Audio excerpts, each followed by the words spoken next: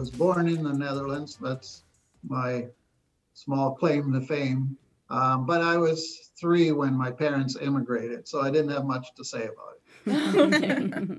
And then you were in Canada ever since? I've lived in Canada ever since. Okay. And yeah. Is it the Toronto area, or did you move around? Right. So Southern Ontario. Okay. My parents immigrated to Southern Ontario and not far from Toronto.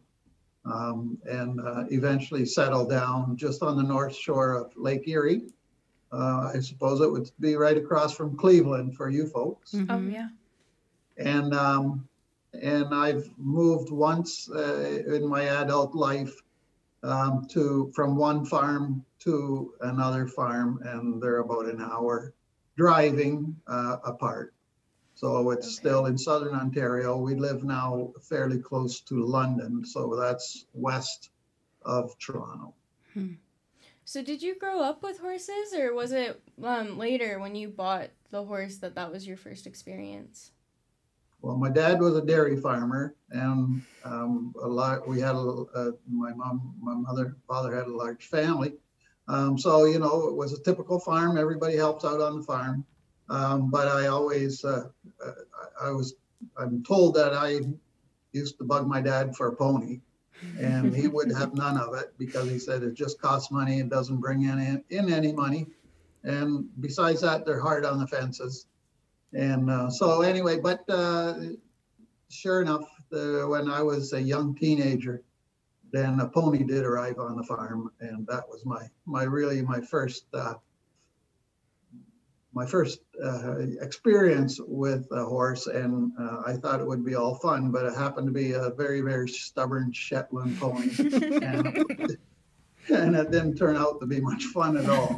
So eventually I moved up to a Welsh pony, and I had a couple Welsh ponies. And so, yeah, I've always had an interest in horses, and living on a farm, of course, it was kind of natural to have a horse on the farm. So when I finished my schooling, I went to the University of Guelph for 4 years and got a Bachelor of Science degree. And then I took over my dad's dairy farm. He was ready to retire. And sure enough, we had some horses on the farm then too. I really didn't have much time to pay attention to them, but we had a few horses that we would ride on the weekends, and we raised a few foals, which again didn't get any attention. So you can imagine what they were like when they were 3 years old. And I really didn't have the ability to, and the patience and the time to train them. So they were eventually sold. And then after about 20 years of being a dairy farmer, I switched to horticulture. And during those first 10 years of being involved in the greenhouse vegetable industry, I really didn't have time to even think about horses. I was just having put all my energy into starting up in a new industry, and that went very well. But there was a point in time where I was in the Netherlands, and I visited a equipment manufacturer, and I was looking for particular specialized equipment for the greenhouse, my greenhouse. And the gentleman who owned the manufacturing firm, I was sitting in his office discussing our business, and at a certain point he said, "What do you think of the Friesian horse?" And I looked at him and I said, "Friesian horse? I've never heard of a Friesian horse." And it's no word of a lie. Being a Dutchman, I should have known, but I really didn't. And, Friesians at that time, so we're talking about almost 20 years ago.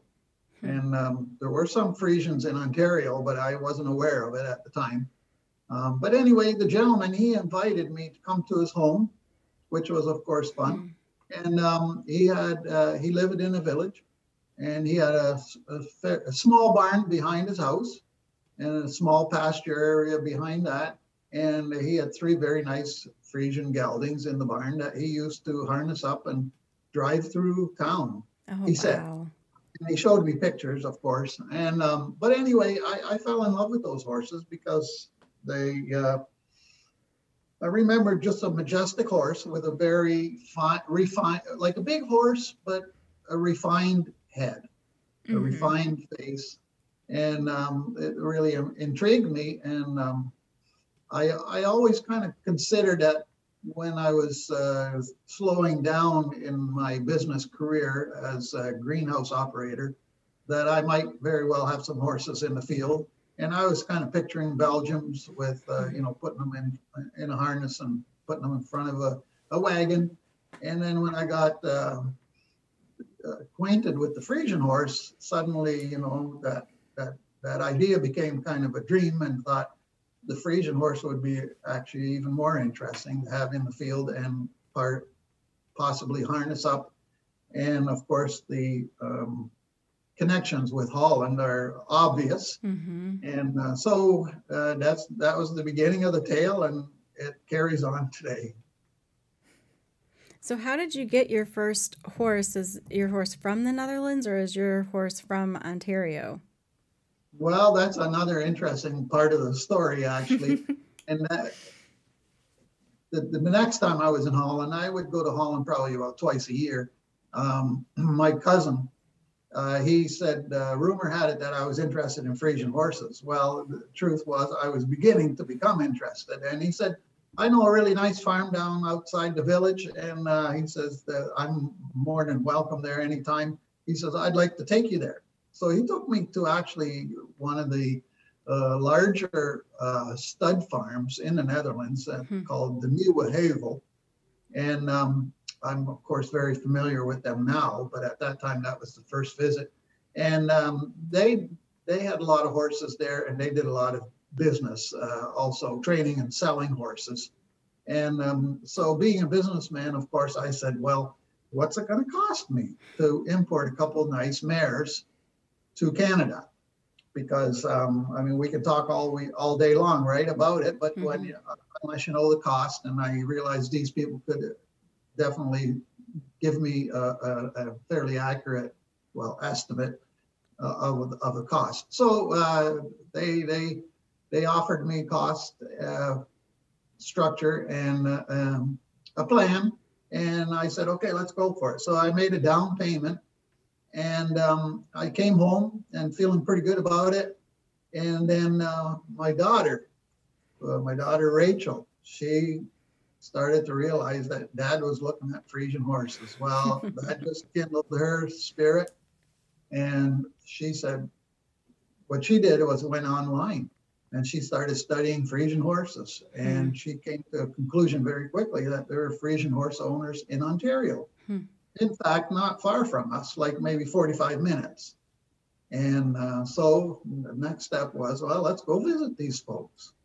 And these were recent immigrants that had brought Friesian horses with them.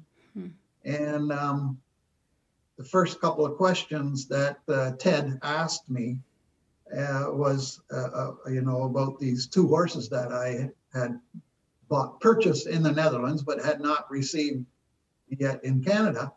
Because the plan was that those horses, they would be bred and trained before they would be delivered to me in Canada. So there was about a 6-month period from the time we drew up the plan to the time I would receive the horses. Anyway, Ted asked me questions, basic questions that I couldn't answer about the horses that I bought.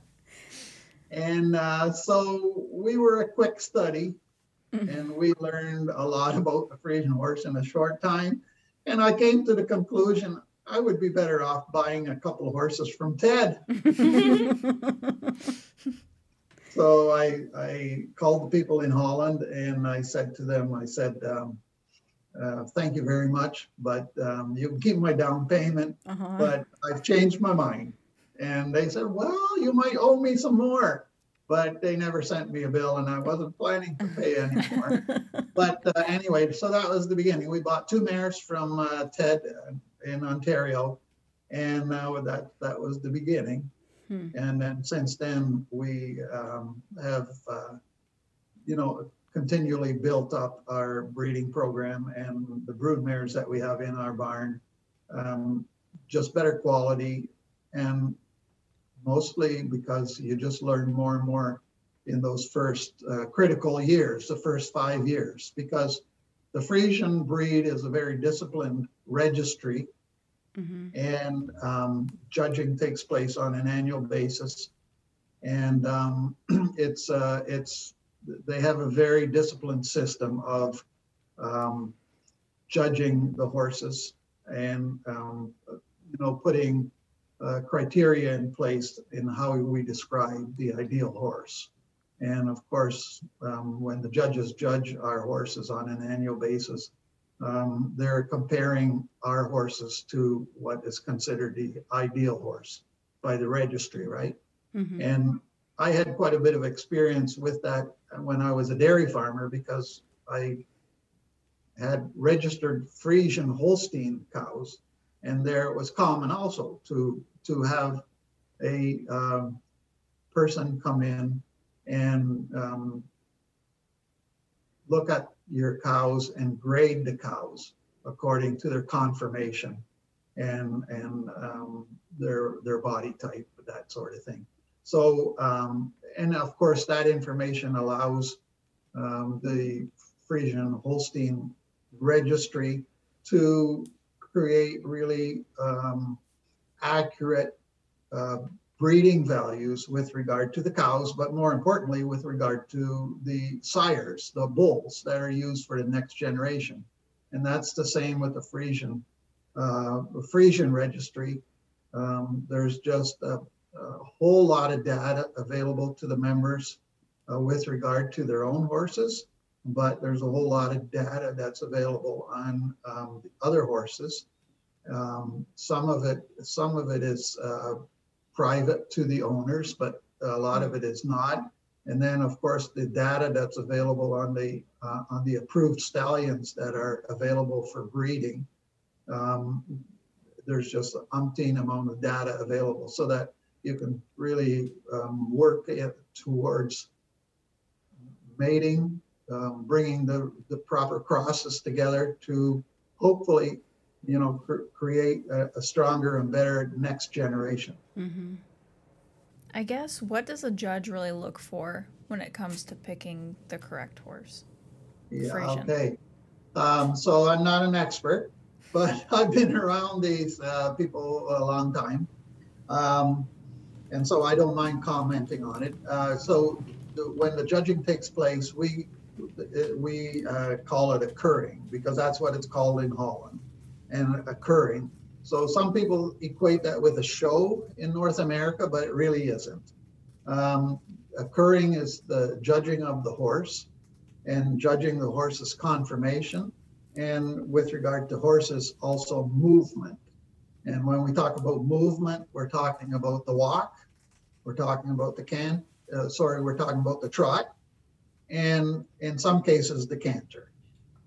And so you asked, what are the judges looking for? Well, when we show our horses to the judges, then we always show them at the currying, we show them in halter. And so the first thing the judges do is size up the horse with regard to conformation. So they're looking at the head of the horse, the neck of the horse, the back of the horse, the croup, and they'll look at the quality of the legs. And so they come up with a score with regard to the racial type, the conformation, the legs and the feet. And then we are asked by the judge to walk the horse in a triangle. And during the walk, the judges size up the stretch of the walk, the strength of the walk, and also the suppleness of the body movement, right? Is the horse kind of stiff-legged, or is the horse got lots of flexibility?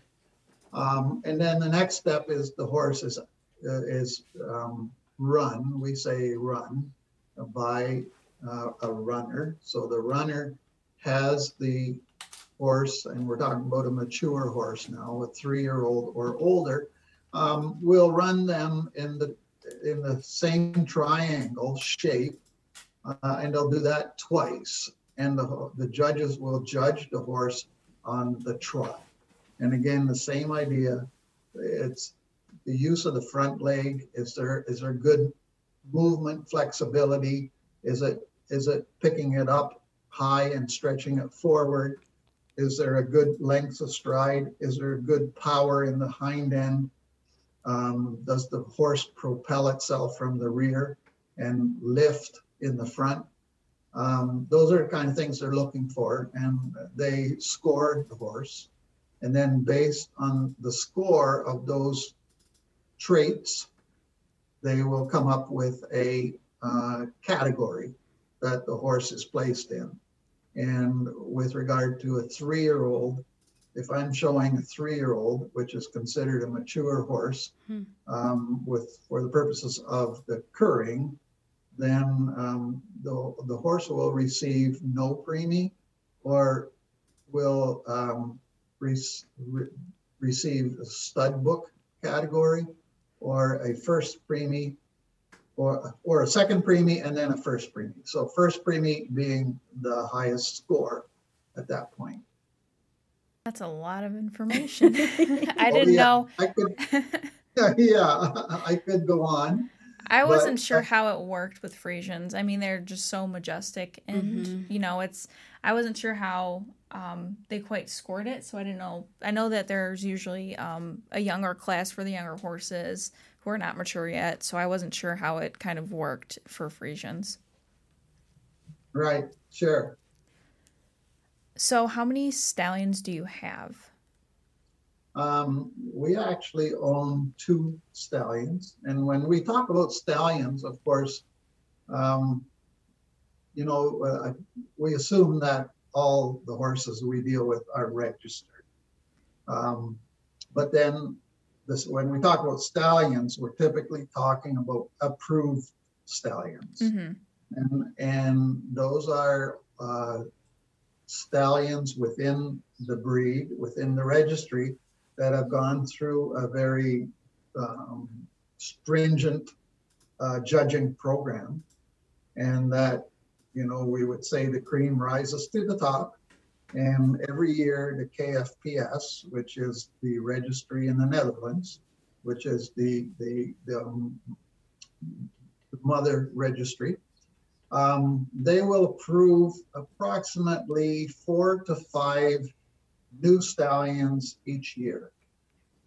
So it's typical that about 300 to 350 young stallions are exposed to the judges on any given year.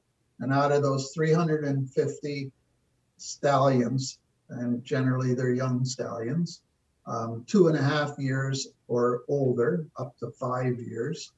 Out of those 350, there will be 4 or 5 that will be given breeding rights. Wow.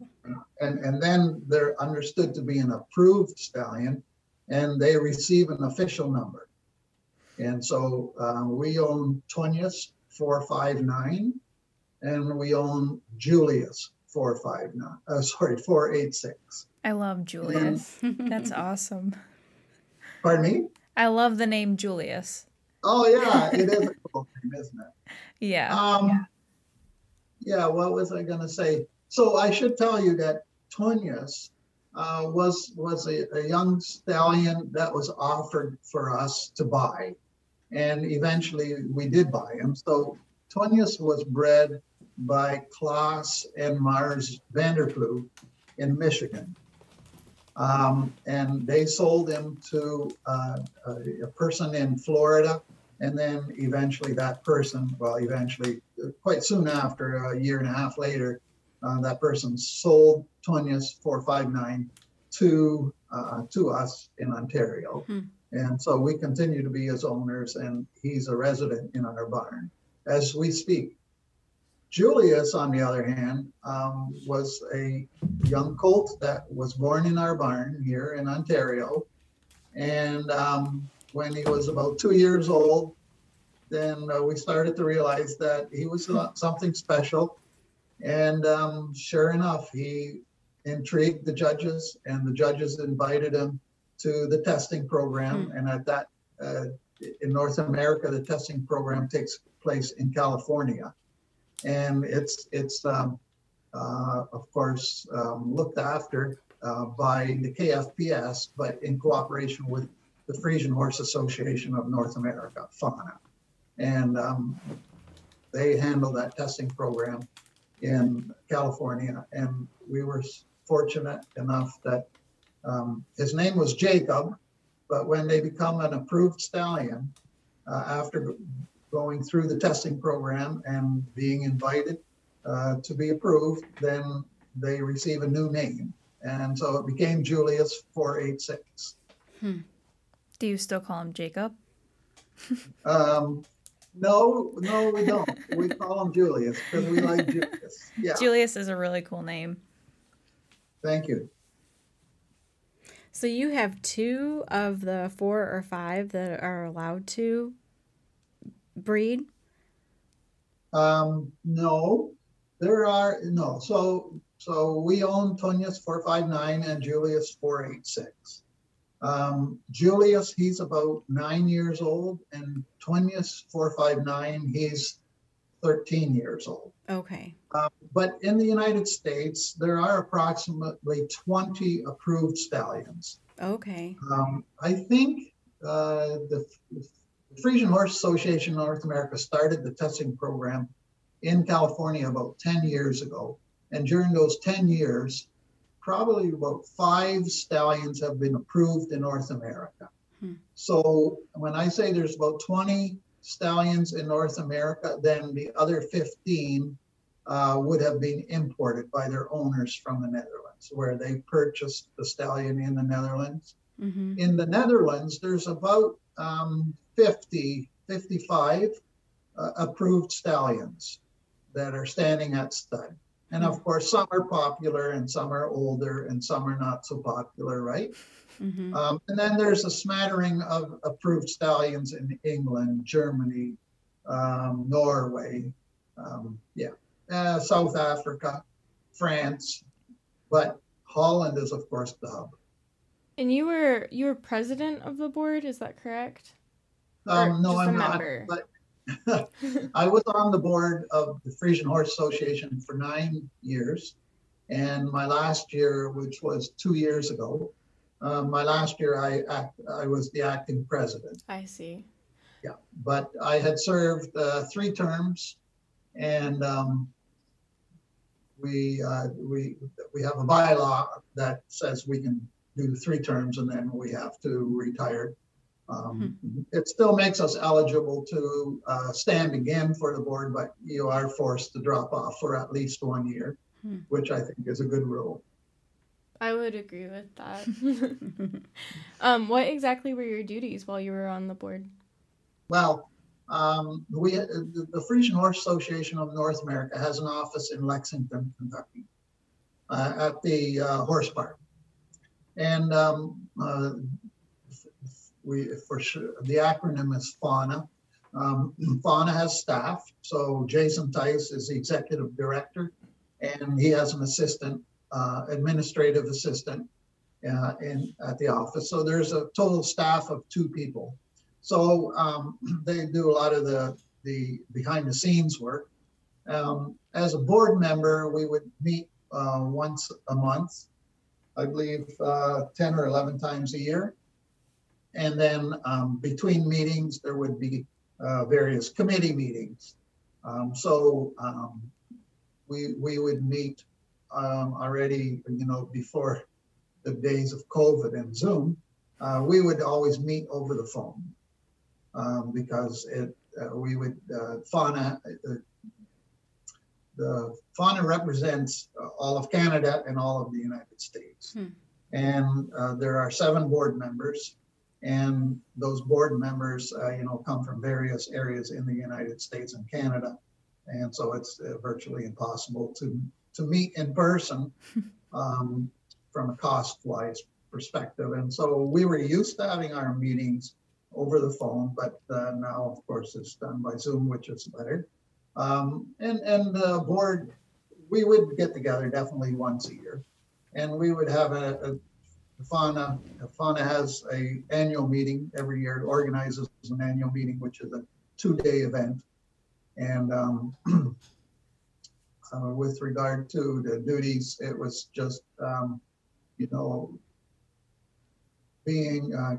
continue to review policy, trying to create policies that were good for North America.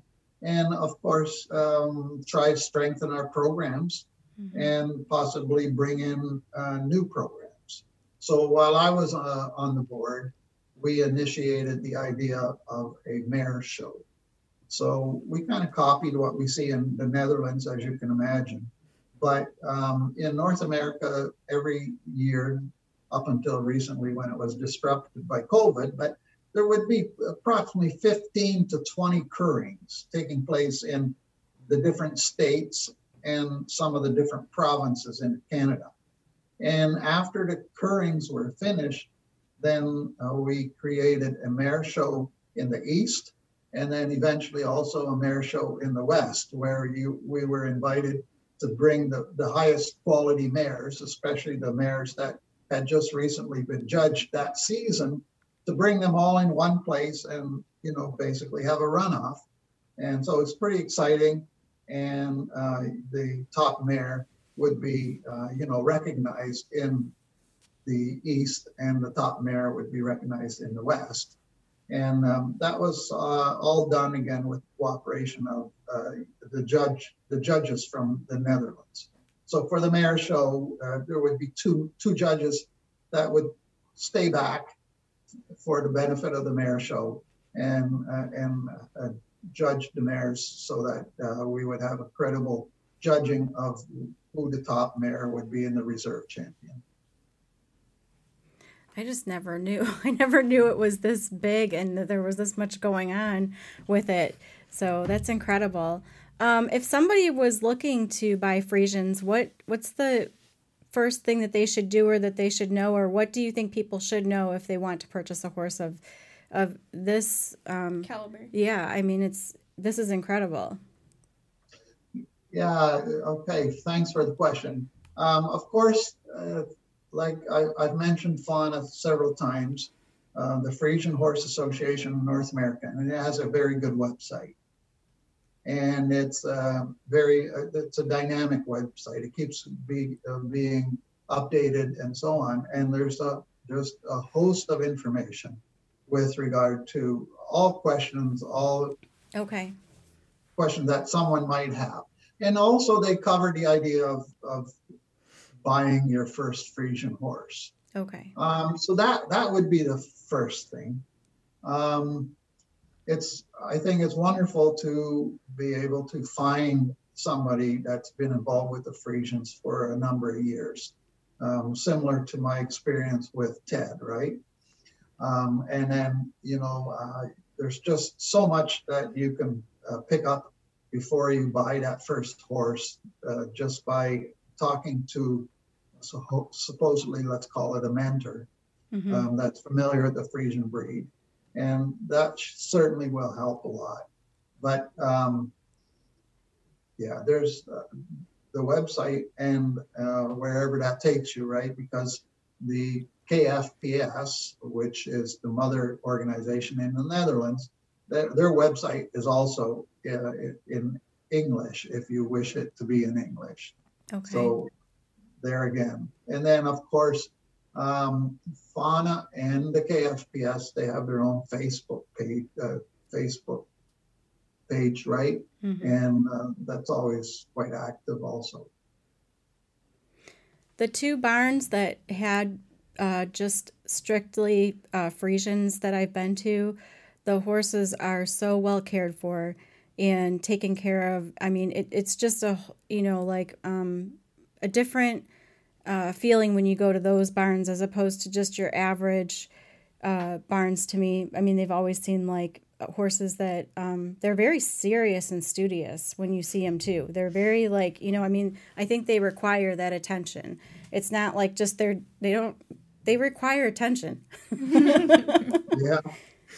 Well, yeah, we haven't really talked about it, but Friesians, it can be safely said that they are known for their temperament.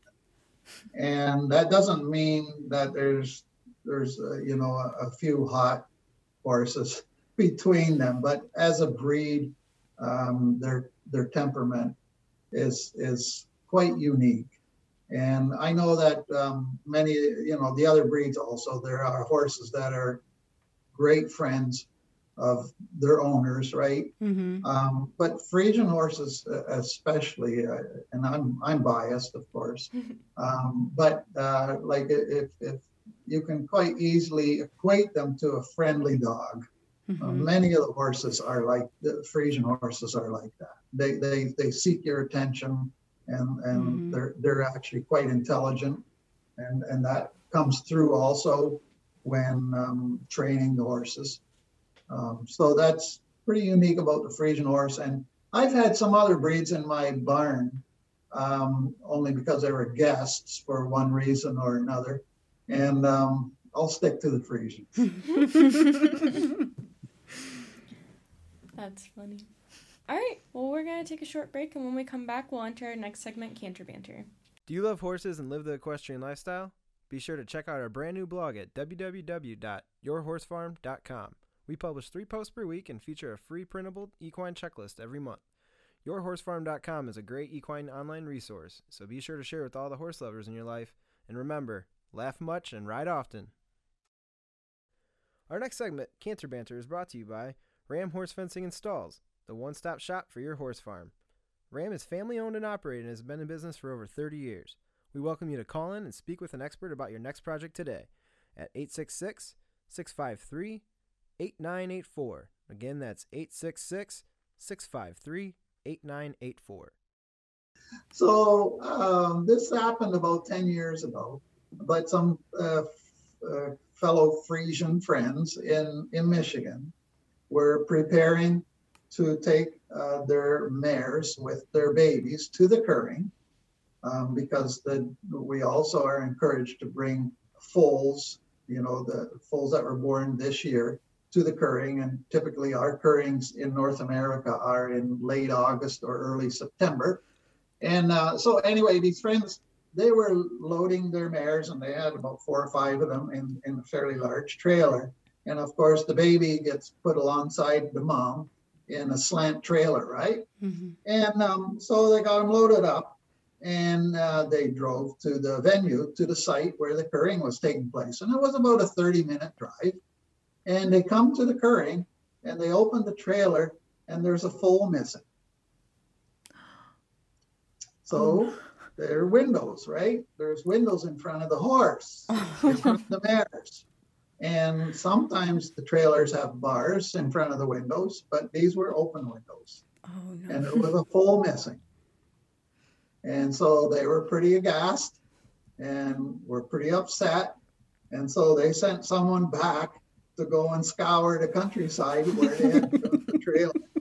And about 3 miles from home, they found the foal walking alongside the road. Oh, my goodness. It actually jumped out through the window while the trailer was moving. Wow. And it was bruised a bit, but the foal survived and grew to be an adult.